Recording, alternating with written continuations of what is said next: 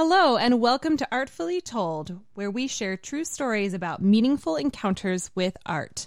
I think artists help people have different perspectives on every aspect of life. All I can do is put my part out into the world. It doesn't have to be perfect the first time. It doesn't have to be perfect ever, really. I mean, as long as you're enjoying doing it and you're trying your best, that can be good enough. Art is something that you can experience with your senses and that you just experience as so beautiful. Hello, and welcome back to Artfully Told. I'm your host, Lindsay, and I am so excited to have as my guest today the absolutely lovely Megan Spencer. She is an aerialist with Kansas City Aerial Arts, as well as the owner and photographer extraordinaire of Spencer Studios. And I just am so thankful that you're here with us today. Thank you, Megan. Thank you so much for having me. I'm super excited about getting to join you on your podcast. Yay! Well, if you don't mind, I'd love if you just share a little bit about yourself, maybe a little bit about your background, if that's okay. Yeah, absolutely. So my full-time job is I'm a wedding and portrait photographer. That is the studio, Spencer Studios. And my last name is Spencer, so that's where that comes from. I get asked the question, who is Spencer, very often. So that's me. And I primarily shoot weddings and boudoir. And in the last few years, I've kind of started picking up doing some business and branding stuff. I've also started shooting other artists in Kansas City. I had a light bulb moment that I can shoot and also interact with my other passion at the same time, which is pretty cool. So that's my full-time gig. And then my side gig is I am an aerialist with Kansas City Aerial Arts. And I not only am a performer, but I also am a coach and a choreographer. And that side of it is also really exciting for me and something that brings me a lot of joy in my life. And in terms of kind of my long-term interactions with art, I started dancing when I was about 4. Took that little tap class that all little dancers take with the shiny black shoes and I think my first costume was a yellow polka dot bikini, if I remember. Oh, yeah. Which is amazing, and I love it. And then I danced pretty much my entire childhood. I was a part of a competitive dance company. And then when I got into high school, I never thought I'd be a professional performer. I just didn't think I was talented enough. And so I decided to quit dance so that I could do the performance opportunities that were available to me in high school and like the stuff that I knew I'd only really be able to do in high school. So I was in 7 music ensembles and theater. I did band and choir and show choir and all the theater productions and all that stuff, which at the time just felt like doing a bunch of stuff I enjoyed, but in retrospect has really guided. All those little things have really influenced my performance ability as an adult. And then after high school, I was in the marching band for 4 years in college. And then after college, I did 1 community play. And then my artistic options kind of dried up. I got married. I, started living life. And I didn't realize how much I had missed those performance opportunities until I had a friend that suggested I try aerial. And now I've been doing that for 5.5 years and I'm performing again. And so my life has pretty much been artistic for all of it in some way, shape, or form. Yeah, absolutely. And I'm sure, because I've had the opportunity to see too, but your dance background has significantly, I would say, given you a leg up, which probably shouldn't have said that pun. But anyway, here we are. For your aerial, I mean, do you think that did help? I think you have a different approach than maybe somebody who doesn't have a dance background and comes into it maybe from a gymnastics background or another kind of athletic background. I mean, do you think it gives you a different vibe? Absolutely. I think both the dance background as well as an acting background both give me a really interesting perspective. And I know that having a dance background means I don't ever have to think about my hands or my feet, ever. I don't think about pointing my toes. I don't think about making my hands pretty. That's something that's really, really innate in how my body moves. which allows me the space to think about other things, which is really wonderful. And also the acting background has taught me a lot about building characters and how to communicate a lot of storytelling and emotions through the way that I'm moving my body. And I think those two things have really given me the opportunity to have a new way to express while also using all those tools that are like already in my toolbox. Yeah, absolutely.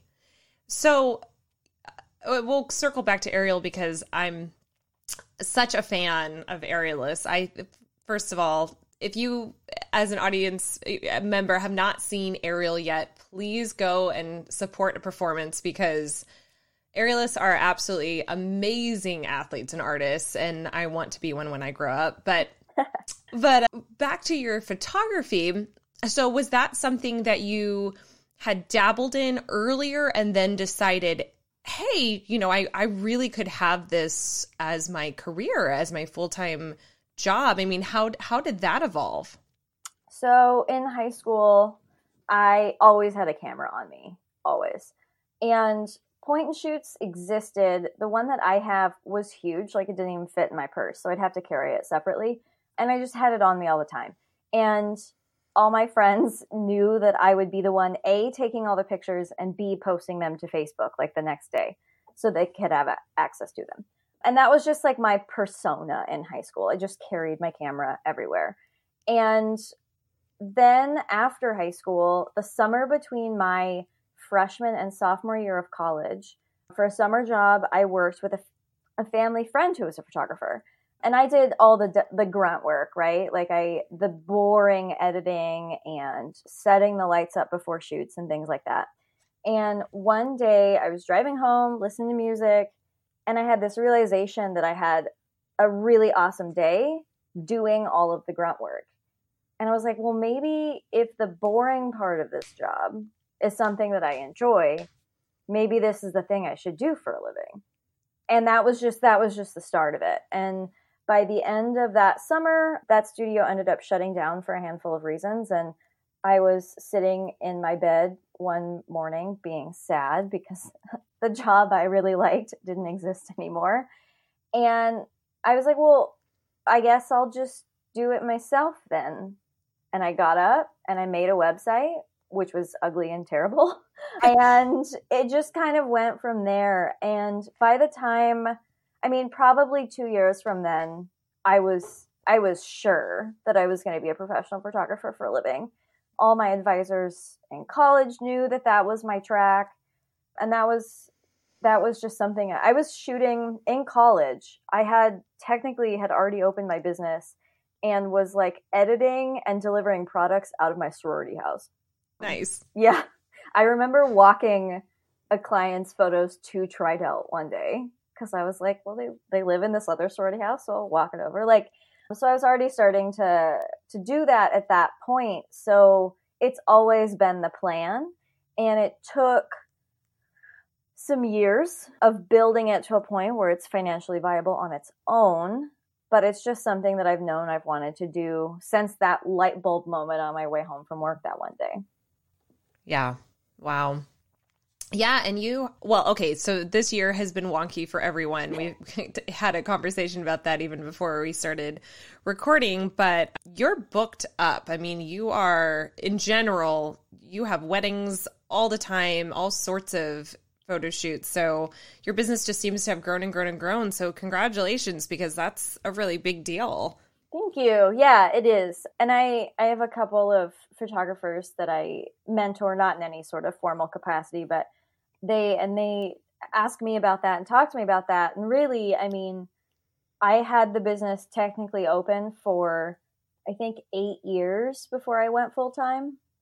And it took a long time. And I almost threw in the towel a couple of times because building something like that is something that just takes a lot of time and a lot of practice, and you make a lot of mistakes, some of which are financially costly, but I just kept pushing, and eventually all the things aligned. I moved to Kansas City where my business and my business model and who I am as a person just fit in this market really well. And I just worked and worked and worked. And eventually it just got to a point where I was able to quit my part-time job. And I got pretty lucky that I had a job that I could, as my business grew, I could cut down my hours. And then eventually I could, jump ship and do it full time. And I've been really lucky that that has worked out for me pretty well. And also I can't not comment on the fact that my spouse has been very, very supportive throughout this process.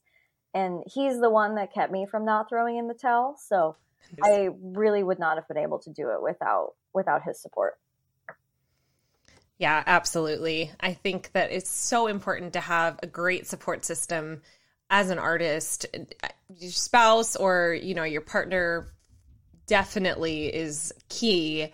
And then having a group of people who can help encourage you, because it is tough. And yeah, there are definitely times when you want to throw in the towel and just go, this is not worth it. But yeah, I'm glad to hear that. Excellent. Well, I have a question, and this is just something that, I've asked a couple people. It's so difficult sometimes to put a price tag on art, I think. And it's important because what you do has a lot of value, obviously, and you've honed your craft for years. But sometimes still as an artist, it can be difficult to say, okay, well, it's worth X. How did you navigate that at the beginning? And maybe as you've grown as an entrepreneur, how has that evolved over time? Being able to sort of say, well, my products are great. Here's how I price it.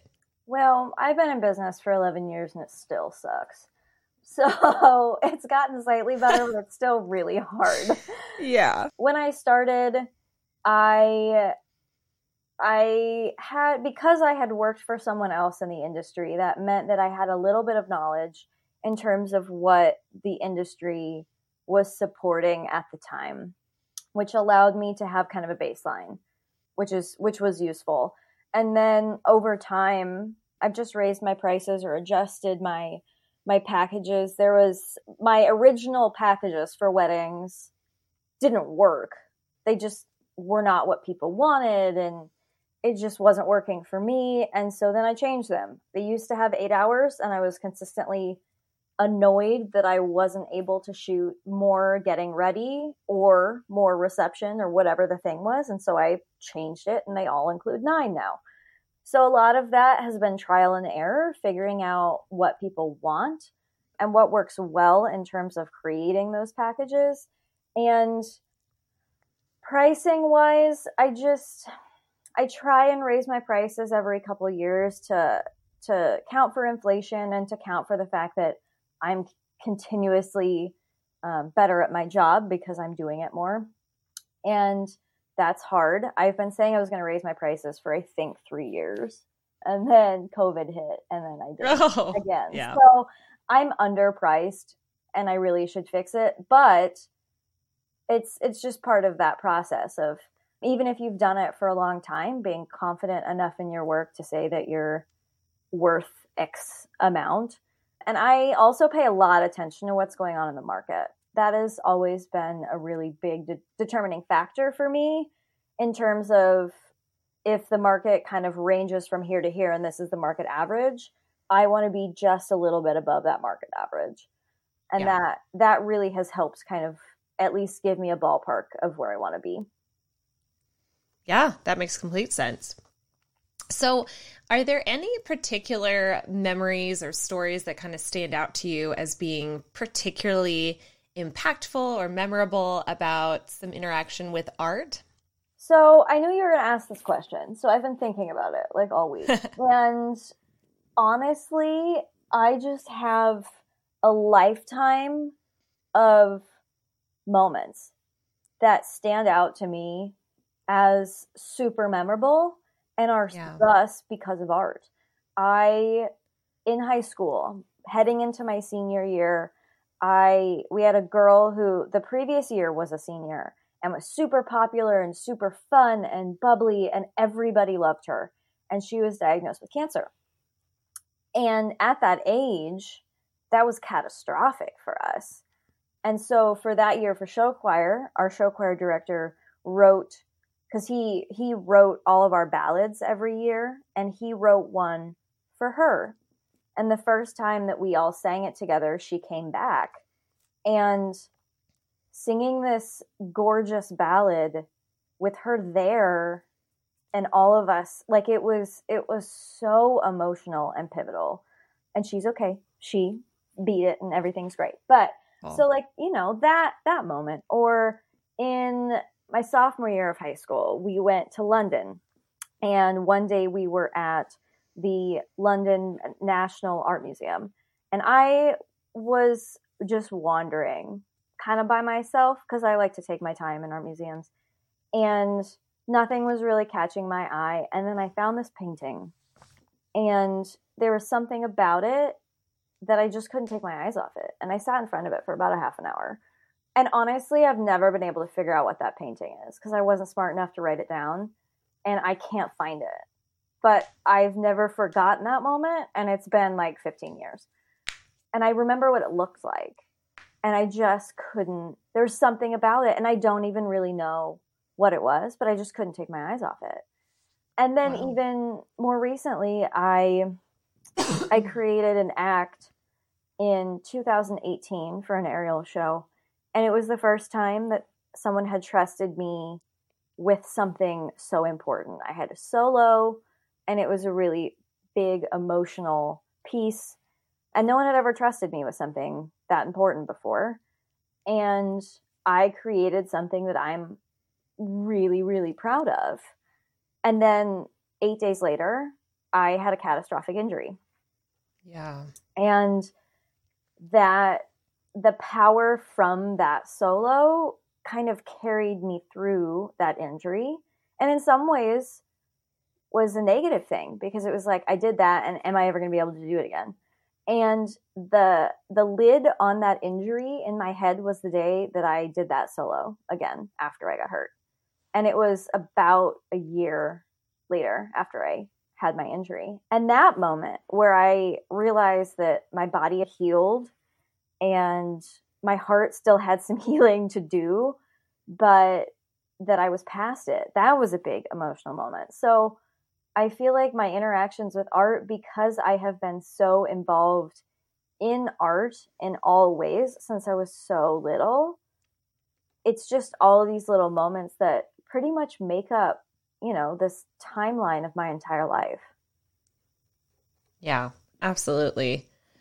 Yeah. Well, and circling back to your injury, so I know that for context, for those who don't know, Kansas City Aerial Arts and my professional company, Vita Dance, have partnered together for several years now and on several different productions. And so I've had the privilege of knowing Megan for a couple of years now. And I remember that injury just being so devastating, and, you know, you working so hard to get back, and, you know, each little step forward was celebrated, but it was hard, and you were just such a champion through it all. But yeah, what was the process like of trying to come back after having been injured and not being able to do what you love, and then really having to build that strength up, I would imagine, again? What was that like? Yeah, the injury was pretty catastrophic, both physically and emotionally. And it was rough. I was completely grounded for 8 months, but that didn't keep me from being involved.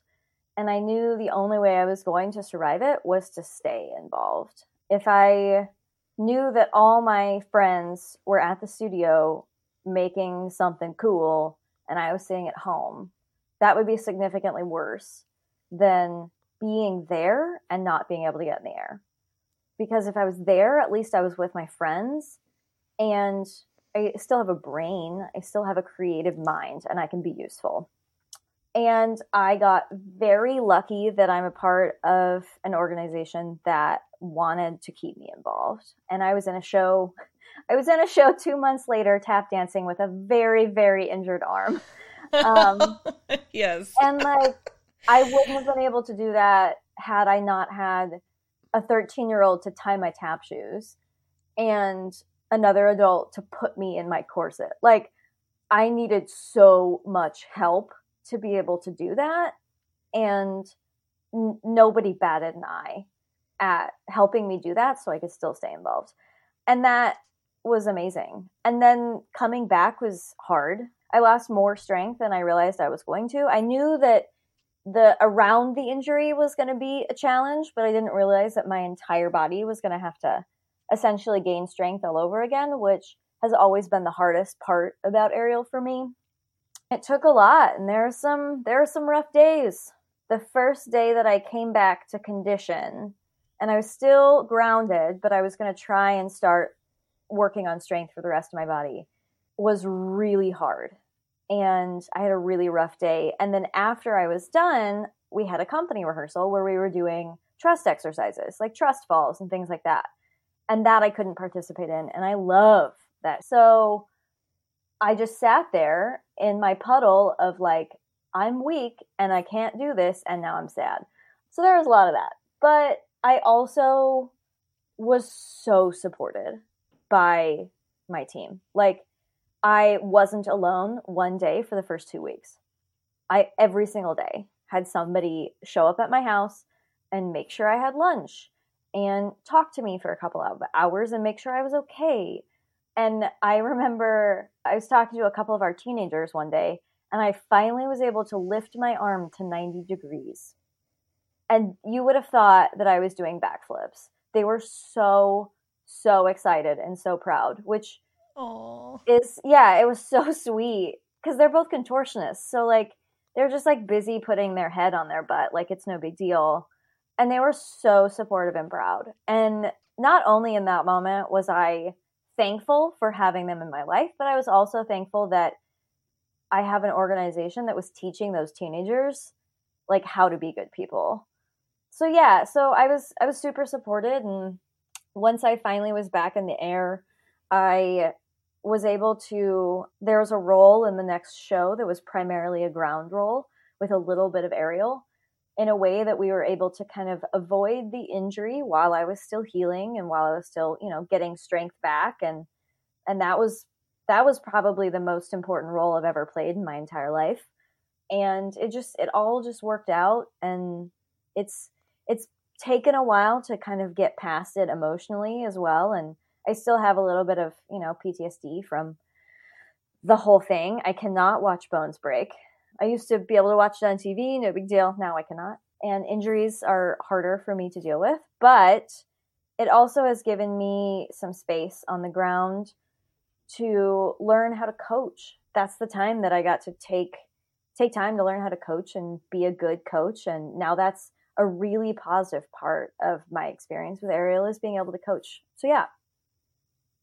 Yeah, absolutely. And I think you touched on something really, really important, that the community is vital. And I've always appreciated and admired that about Kansas City Aerial Arts, but it's not the only arts organization that's like that, of essentially building a family of people who are staunch supporters of each other, no matter what happens, and are going to be there through thick and thin. And unfortunately, not every organization is like that, but to find a community like that is special and worth holding on to for sure. Yeah. And we know that it's not normal. And I'm not really sure how we cultivated it. And that's the thing I think about a lot, is how do we do it? How do we make this place? Because it wasn't always like this. And if I could bottle that, that would be amazing. Because there's a lot of arts. I mean, coming from a competitive dance world where it wasn't that supportive, and I don't have the same feelings of just like family that loved each other no matter what. Like, that's just not how it was. And I still had a very positive experience, but it just wasn't that thing, because we were consistently competing against each other all the time for everything.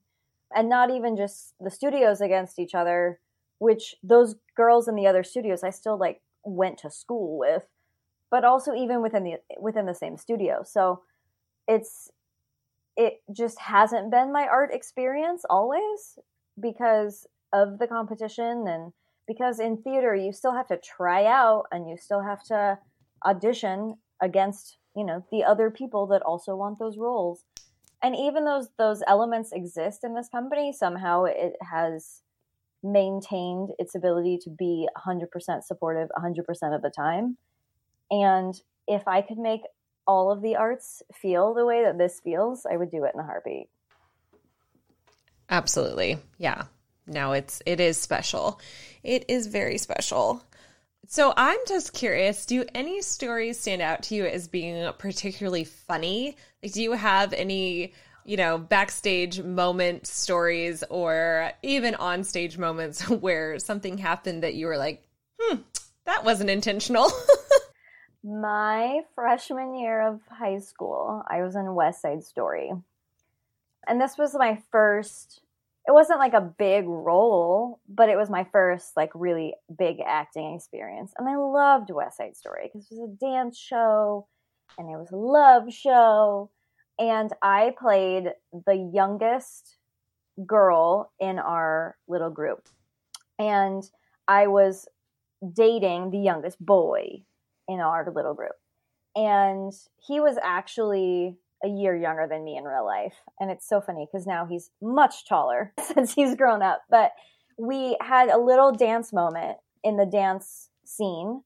And we did like a cheek to cheek thing. And on opening night, my then boyfriend, now husband, was sitting in the front row because he's so sweet. And something happened where like we missed our cheek to cheek moment, like just a weird split second. And what ended up happening was my lipstick then got smeared all over the side of my face and his face. Hardcore look like we've been making out. And I was 16. And when I got off stage and like saw my face, I was mortified because I was like, oh my gosh, my new boyfriend. And oh my gosh. And he didn't even notice. And now it's just funny. Yeah. That, and I think like I have a lot of just like great backstage memories of theater in high school. My best friend and I called it the Blue Light Chronicles because for those of you that don't know, you use blue lights backstage because it helps you see, but that light doesn't travel into the audience. And so like we still to this day will like talk about Blue Light Chronicles of like all the random stuff that happened backstage in high school and theater. And that stuff is really entertaining, especially since most of those people have now grown up and like have children of their own. It's very entertaining. That's awesome. And I love that title. I feel like you two should write a book and get contributors, of these stories that are just so memorable because I love the fact that as an audience member, you get to see the final product and you don't necessarily even realize the hours and hours that go into it. But for those on the opposite side, I joke a lot because people say, oh, it's such a glamorous job. I'm like, I mean, it is glamorous in some senses, but there's a lot that goes into it that, is just funny and sweat and tears and all the things. So, yeah. But for me, I think that part about it is one of my favorite parts. Like every single time we get into Tech Week and I'm like, oh my God, it's Tech Week. It's going to be exhausting. And the last time my husband was like, shut up, you love it. Like, real talk. Right? Because I do like late nights at the theater where like all my favorite people are stuck hanging out with me for extended periods of time, like in the same space, is my favorite. Yeah, it's exhausting, but it's also so fun. And when you're that tired, the silliest things happen. That's like my favorite part about it. Obviously, I love the performances themselves, but also the experience of putting it on and all the things that happen backstage and all the things that have to go right to make it happen. That stuff, I'm super into it. Absolutely. Yes, it makes the experience very well-rounded and incredibly meaningful. I agree. I love Tech Week. I love performing and it just makes it all so great. Well, I have a couple questions that I always like to ask my guests, if that's okay with you. Of course. So the first one is, how do you personally define art, or what is art to you? I think art is communicating to the outside world a feeling, emotion, or something else you want to say. Because it can be tangible, it can be movement, it can be makeup, it can be, there's a lot of ways that art can take forms, but it's always about communicating something. Yeah. Well, what do you think is the most important role of an artist? I think creation. And this is something that I've been thinking about a lot, actually, in the last year, and even in the last 6 months, as we've been dealing with all the crazy that is 2020. I think for me especially, but I think for artists in general, creation is the part that matters. And we have this like funny joke at our studio of saying, well, that's a choice. And normally it means like you're doing something silly or weird or whatever. But at its core, it really means that as an artist, your choices are all that matter. And I can have an opinion about your choices, but at the end of the day, they're your choices to make. And making those choices of how you want to make the art that you're making is on you. And whether or not other people like it or agree with it or even understand it doesn't really matter. Yeah, excellent. And I'll define my terms a little bit here, but do you think that art should be inclusive or exclusive? And by those terms, I'm referring to with inclusive, an artist is sort of inviting you into the process, whether that's giving you a backstory or program notes, a title. It doesn't have to be extensive, just something to give the viewer or participant a little more context to what they've created as an artist, versus exclusive, referring more to someone who presents their art to the world, but there's not necessarily any context or explanation behind it. So it's more for the viewer to take from it what they will. I think that, interestingly enough, this ties right back to your last question, that is just one more choice that an artist gets to make. And whether or not the information that's given can be part of the art. Because if someone doesn't want you to have any information and just wants you to experience the thing in whatever form it is, then that's part of it too. I think one of my biggest frustrations in life has been someone asking me to describe what an artist is thinking. And this happens a lot, especially in like literary forms. But I don't think that's my job. I think my job is to experience the thing, and then I get to have my own opinions on it. And if that experience includes some sort of information to help guide my experience, then that's great. But if the artist doesn't want to include that, then they don't have to. And like, we're working on a show. Well, we were supposed to perform this show in April, and it got postponed to next April. But it's our aerial shows, as with most traditional dance shows, there's no speaking. And this show in particular had a more complicated storyline than we've ever done before. So we used voiceovers so that the audience has an experience where they understand what's going on. And we could have chosen to not help them understand. But in this instance, we made the choice to help them understand what was happening in that way. But also, I think some artists enjoy their art to stand alone. And something we tell our students when they're creating acts and building pieces is that they have to make choices. They don't have to be choices that the audience understands.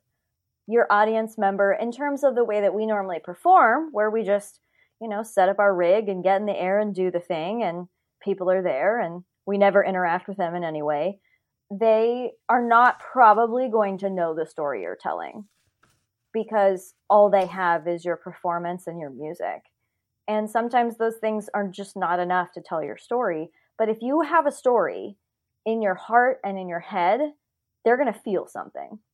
And they may not even feel what you feel, but they're going to feel something. And that's the thing that matters the most, I think, is to create something that, as I said before, communicates. And most of the time, especially with the art I'm making, a lot of that has to do with emotion. With my wedding photography, I take it really seriously because I have one photo from my grandparents' wedding. And I was raised with my mom and my grandparents. So my grandparents were like extra close to me growing up. And I only have one photo. It's on my wall in my hallway because that's the start of, my family.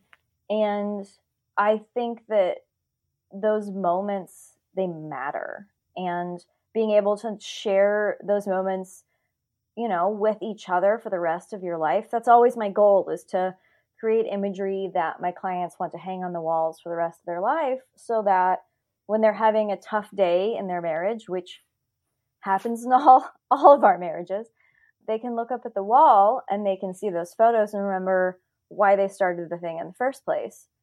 And so even in that commercial side of art, I'm still hoping to create emotions that carry with them through their entire marriage, and then honestly, probably into the lives of their children and grandchildren. And so I think for me, it's about making people feel something.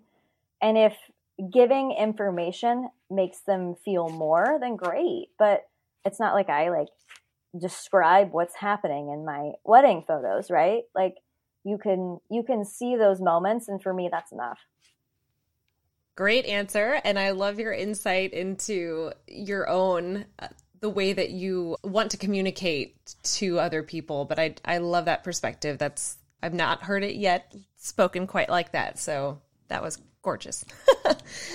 Yeah. So, well, again, Megan, thank you so very much for joining us today. I so appreciate it. And I just want to say on behalf of myself and our audience, but also the world as a whole, thank you for sharing art, because I really do believe in the power that art has to make the world a better, more beautiful, more inclusive place. And I think that when you give and provide that, it's really special. So I want to thank you personally for bringing so many different kinds of art to the world. I think that's wonderful.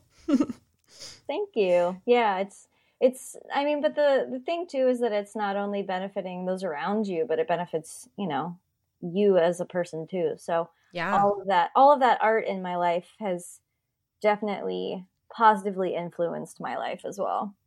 Absolutely. And if people want to get in touch with you, either for your photography business or maybe try to come see a show or something like that, is there a way for them to connect with you?